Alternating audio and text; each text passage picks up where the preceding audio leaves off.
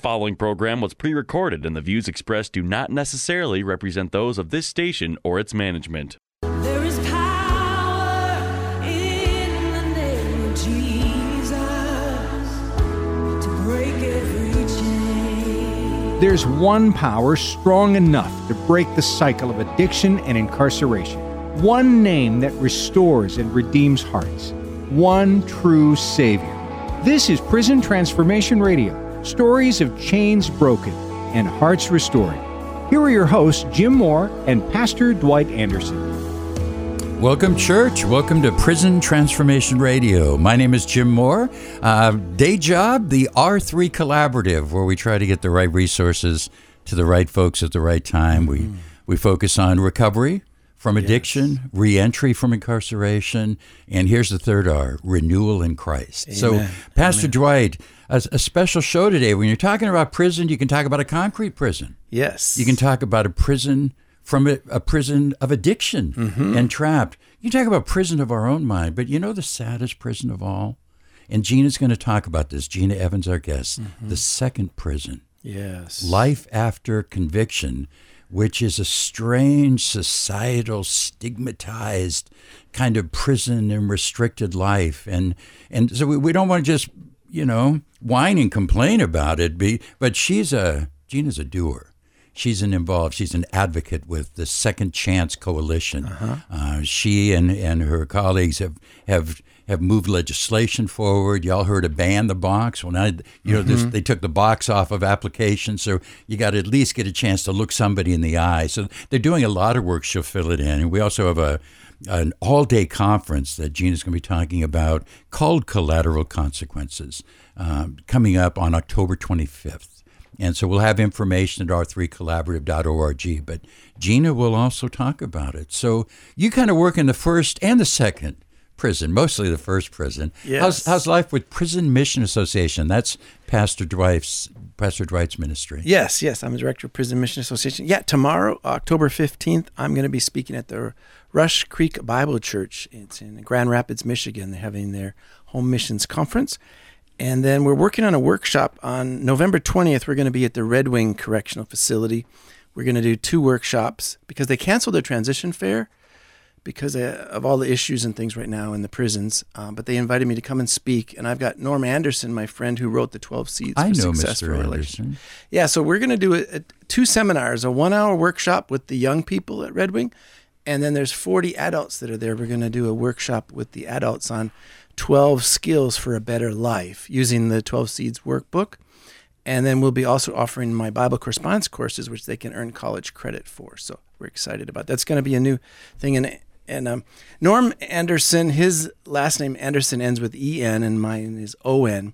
And he joked with me. He said, we should start doing this in all the prisons, an E-N and O-N He's an partnership is what he said to me. E-Ons and O-Ons. So they canceled the Stillwater Transition Fair, so I'm hoping to approach Stephen Richards there and see if we can do the same thing, and maybe in Stillwater and some of these other prisons is do and these planting workshops. Churches in prison. Yes, all that's our ultimate goal. So there really is a lot of work being done in prisons. Yes, we R3 Collaboratives involved many jail and prison ministries. Our recovery reentry ministries, we really try to meet them at the gate. You don't want to float around. Let's have resources. In fact, let's get those things in place before they graduate. But graduate, I guess, from prison. So there you go. But, you can get all the resources and all those things in place. But if you're stripped of honor and opportunity, right? How long can you hold your breath? Yes. Before you slip back into the old life. So we're talking about turning things around. There are 2.2 million men and women incarcerated. I got this from Prison Fellowship. It's just some key ideas. 95% of those prisoners will be released. That's right. Right? This year, 600,000 people will return to our communities. And here's a tragedy: 2 out of 3 will be rearrested.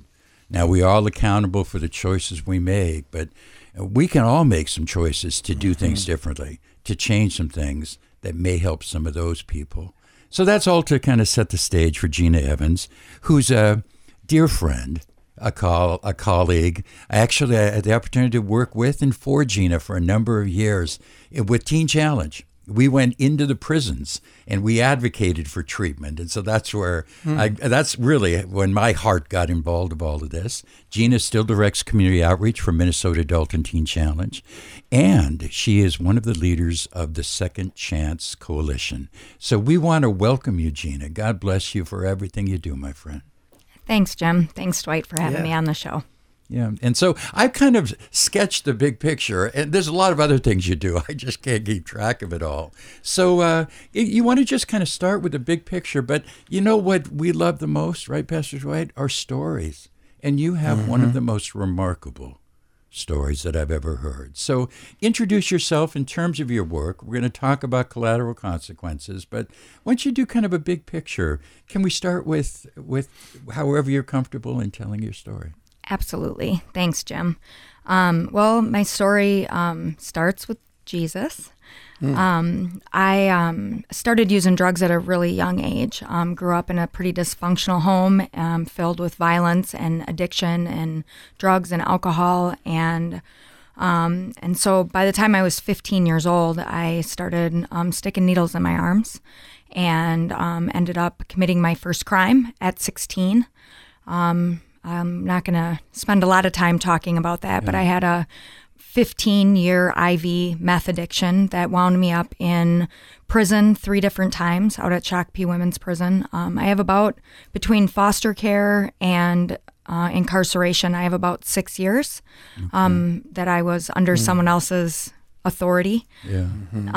And that was where Jesus found me. I was in Shakopee Women's Prison. I had just lost my parental rights for my kids. Was serving a 21-month sentence, and really came to a crossroads. Was I gonna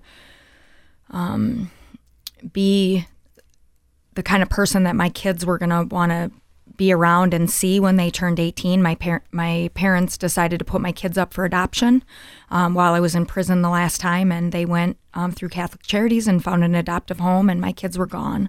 Oh. And really got to that point, like, who am I going to be when they find me? And through a series of God events in prison, I ended up going to a prison fellowship Bible study. All right. And that was where God met me. Jeremiah 29:11. I know the plans I have for you, declares the Lord, for good and not for harm, to give you hope and a future. And started praying and asking God to show himself to me. And on Mother's Day of 2002, I called home to wish my mom a happy Mother's Day. And the people that adopted my children decided that it wasn't God's plan for their life to be parents, and sent my kids back home. And I never heard that, Gina, and I thought I knew everything. And it felt like in that little tiny phone booth in that prison cell, it really felt like God reached down out of heaven and hit the reset button on my life. And after that, I got out and went to Teen Challenge, and really began through the work that I did as a staff 2 years later, and trying to get employed and working through the stuff with my kids and parenting, and that the prison time was easy. Reacclimating and re-entering back into society is the difficult part. Yeah. And in that, I met Sarah Walker and Mark Hasse, who are the founders of Second Chance Coalition, and really got involved in the work of being a voice for people who don't have a voice of their own, and meeting with legislators about bipartisan issues where sometimes it's not about the left or the right, it's about the right thing to do. Yeah. Mm-hmm. And so it's just really been my passion for the last 10 years to move people's hearts with stories, and what is the next thing that we can help to do people once they're released back into the community. Right. Amen. And it's remarkable because I've witnessed a lot of your career, but you helped launch the not the teen, but it was a prevention program called Know the Truth, which 60,000 kids every year, Pastor Dwight, middle school and high school, greater metro area, get to hear some stories about choices people made. You know, one thing I've always loved most about your story is I've heard you say a number of times, I made bad choices. I made choices. It's not just I caught a crime. And because isn't that victim-y thing hard to break through? But I've heard other people say that when I hear someone kind of owning those choices, then encountering Christ, then hit reset. And I ain't saying it's easy, but once for those of you listening, if you got loved ones, if you're coming out of treatment or incarceration, listen up. Listen to Jay Coughlin's show last week, the 5 bold choices, because the Lord seems to use these tremendous tragedies. God bless the broken road that led me to God, because mine was, I won't even get into my story. It was just all fractured. And so I guess we got that in common, Gina. And I guess the people that we're seeking second chances for have that in common too.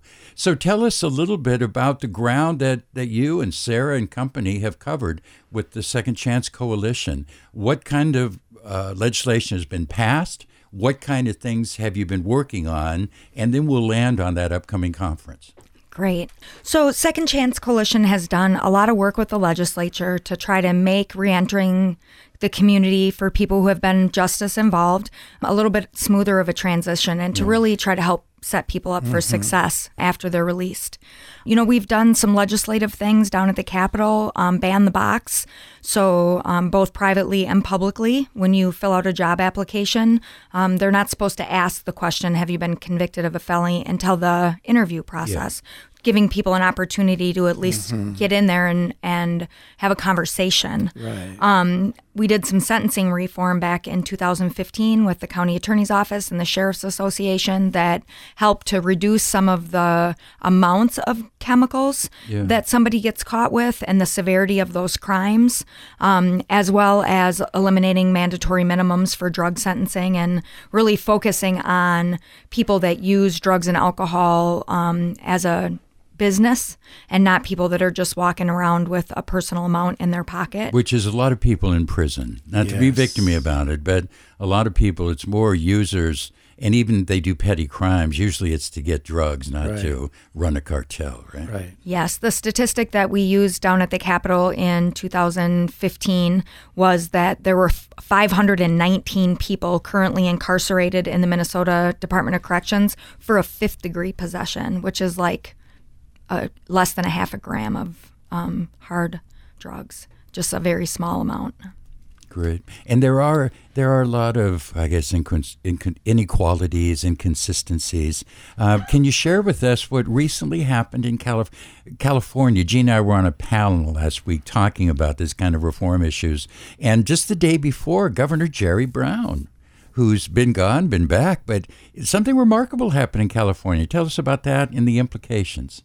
Yep, one of the things that we would like to see happen here in Minnesota is some cash bail reform.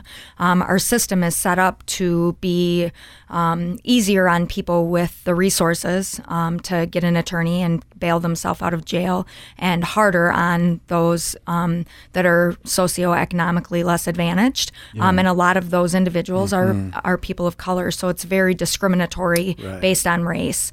So in California, Jerry Brown eliminated the cash bail system. They have a lot of work to do in California to figure out how they're going to be able to keep the right people in prison and make sure that those individuals that are, low-level, nonviolent offenders are able to be out in the community while they're taking care of their legal action. And it's not just California. Is this impending in other parts of the country? What's happening in Minnesota?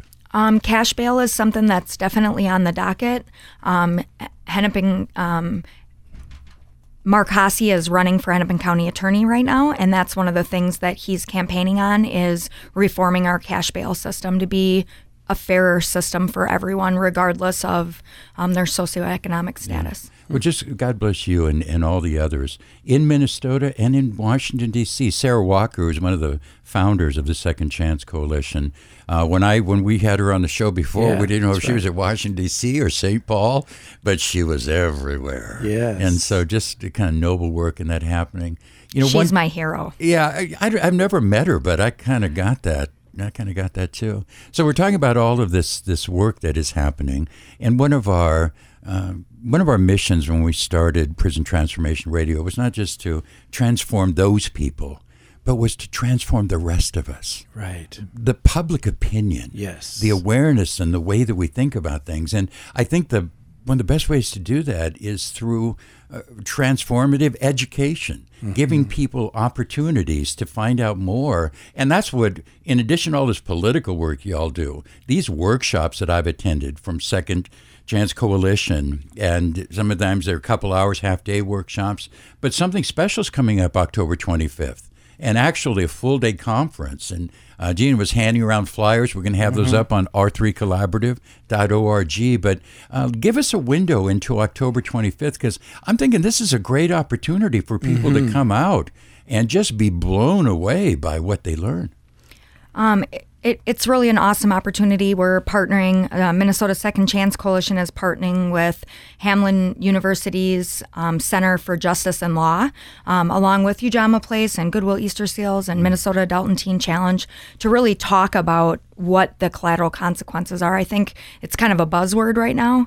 Explain it a little bit, because buzzwords sometimes are buzzy. Yep. And so, there are all of these consequences that happen for people once they've completed their prison sentence. Some of those include child protection issues, parenting.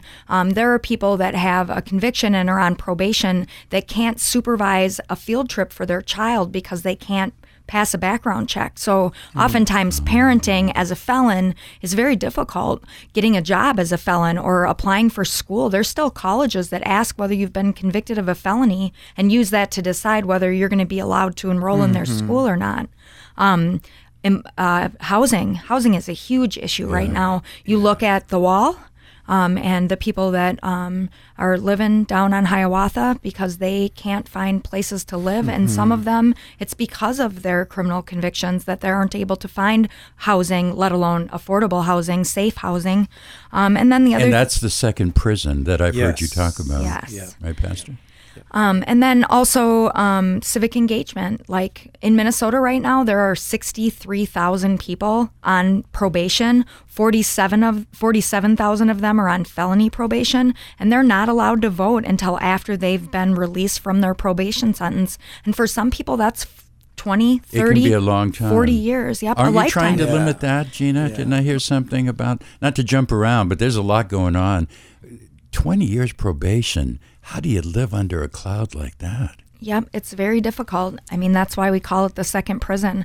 Restore the Vote is one of the things we've been working on down at the legislature for the last 3 or 4 years, and it's just a really hard issue to get pushed through. People have opinions about it and about the impact that would have. And, the reality, I believe, is that if people are safe enough to be living in our communities, working at jobs, paying sales tax, that they should have a voice to be represented in our government. That's what our founding fathers believed.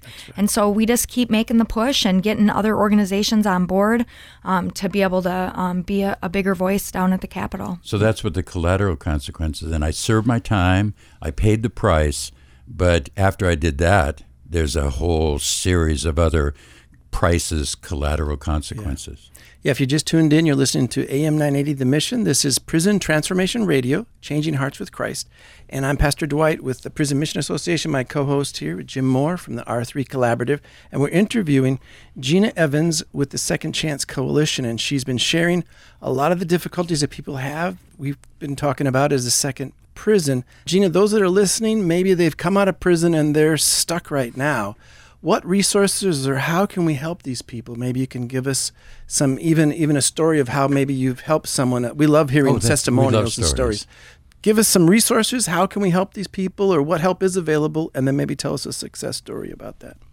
The work that we're doing through the Second Chance Coalition, the conference, the trainings that we do, all of that stuff costs money. Yeah. And so you can like our Facebook page. You can become a member of the Second Chance Coalition for only $35. What's the website? Jumped on it. Or how do we do that? It's mnmcca.org, and there's a donate now button, there's a become a member now button, there's a events page where you can find the link for the Collateral Consequences Conference. We have trainings every month that you can be a part of. We have Second Chance Day on the Hill, where we share our legislative agenda with the legislators. I've been there. That's wonderful. So all of those things are ways people that can get involved. And the work that we're doing is very important. I don't have a very specific story about how we've helped people, but I work with a table full of people, and interestingly enough, our board has become so justice involved heavy. It's just so beautiful to see people that have come out of incarceration and that they have this passion to be able to help the people coming behind us, whether that's with, finding a job or a resource fair. I connect people with R3 all the time that are looking for jobs or housing and just the network that we have with the R3 Collaborative, that we're all there for the same reason, whether it's Minnesota Adult and Teen Challenge for treatment or Serenity Village for housing or Housing Link for people to find housing or employment. All that they can find at r3collaborative.org, links, and at this Minnesota Second Chance Coalition website. And by the way, if your website address challenged like I am, Gina did say that the website, repeat that one more time, the actual website is mnmcca.com. And here's the trick. Google, if you forget that or didn't get, you're driving, can't write it down, Minnesota Second Chance Coalition. Google that, and it'll take you right there to the site. And you can, all these things you were asking about, Dwight, and seeing, How can they get it's easy help? to read, Yeah. it's easy to look at, and then take the next step. Do something about it. Check it out. We're in the middle of a website redesign, and so very Okay. soon it will be mnsecondchance.org. Okay, Oh, because it's good. actually been a merging and a collaborating and a coming together of different forces and organizations. And so, again, this conference is coming up on October 25th, and it's Collateral Consequences, Life After Conviction. I always mess up that word. I don't know, but it's Life After Conviction. Thursday, October 25th. It's going to be from 8:30 to 4:30, Hamline University, Anderson Center. I know that's a lot of information, but go to the website, and that's where people can get the flyers. We're going to post it on the R3 Collaborative website as well. And I know you often ask this, Pastor Dwight, how can we, the community, help? We can attend. We can seek out this information. We can vote, right? We can vote for people who are advocating for this. Opportunities for volunteers. Do you need fuel? Can people donate?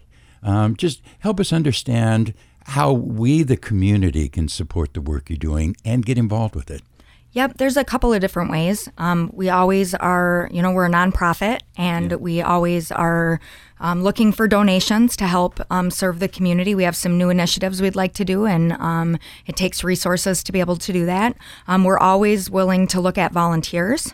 We have a website and some other things that we're doing. The Day on the Hill is when we kind of roll out our legislative agenda for the year, and we can always have people. We have little cards that people can sign that they get sent to their legislator to say, I am one of your constituents and we support this legislation. So you can help us be advocates. Absolutely. Absolutely. And join us for Day on the Hill. We don't have a date set yet.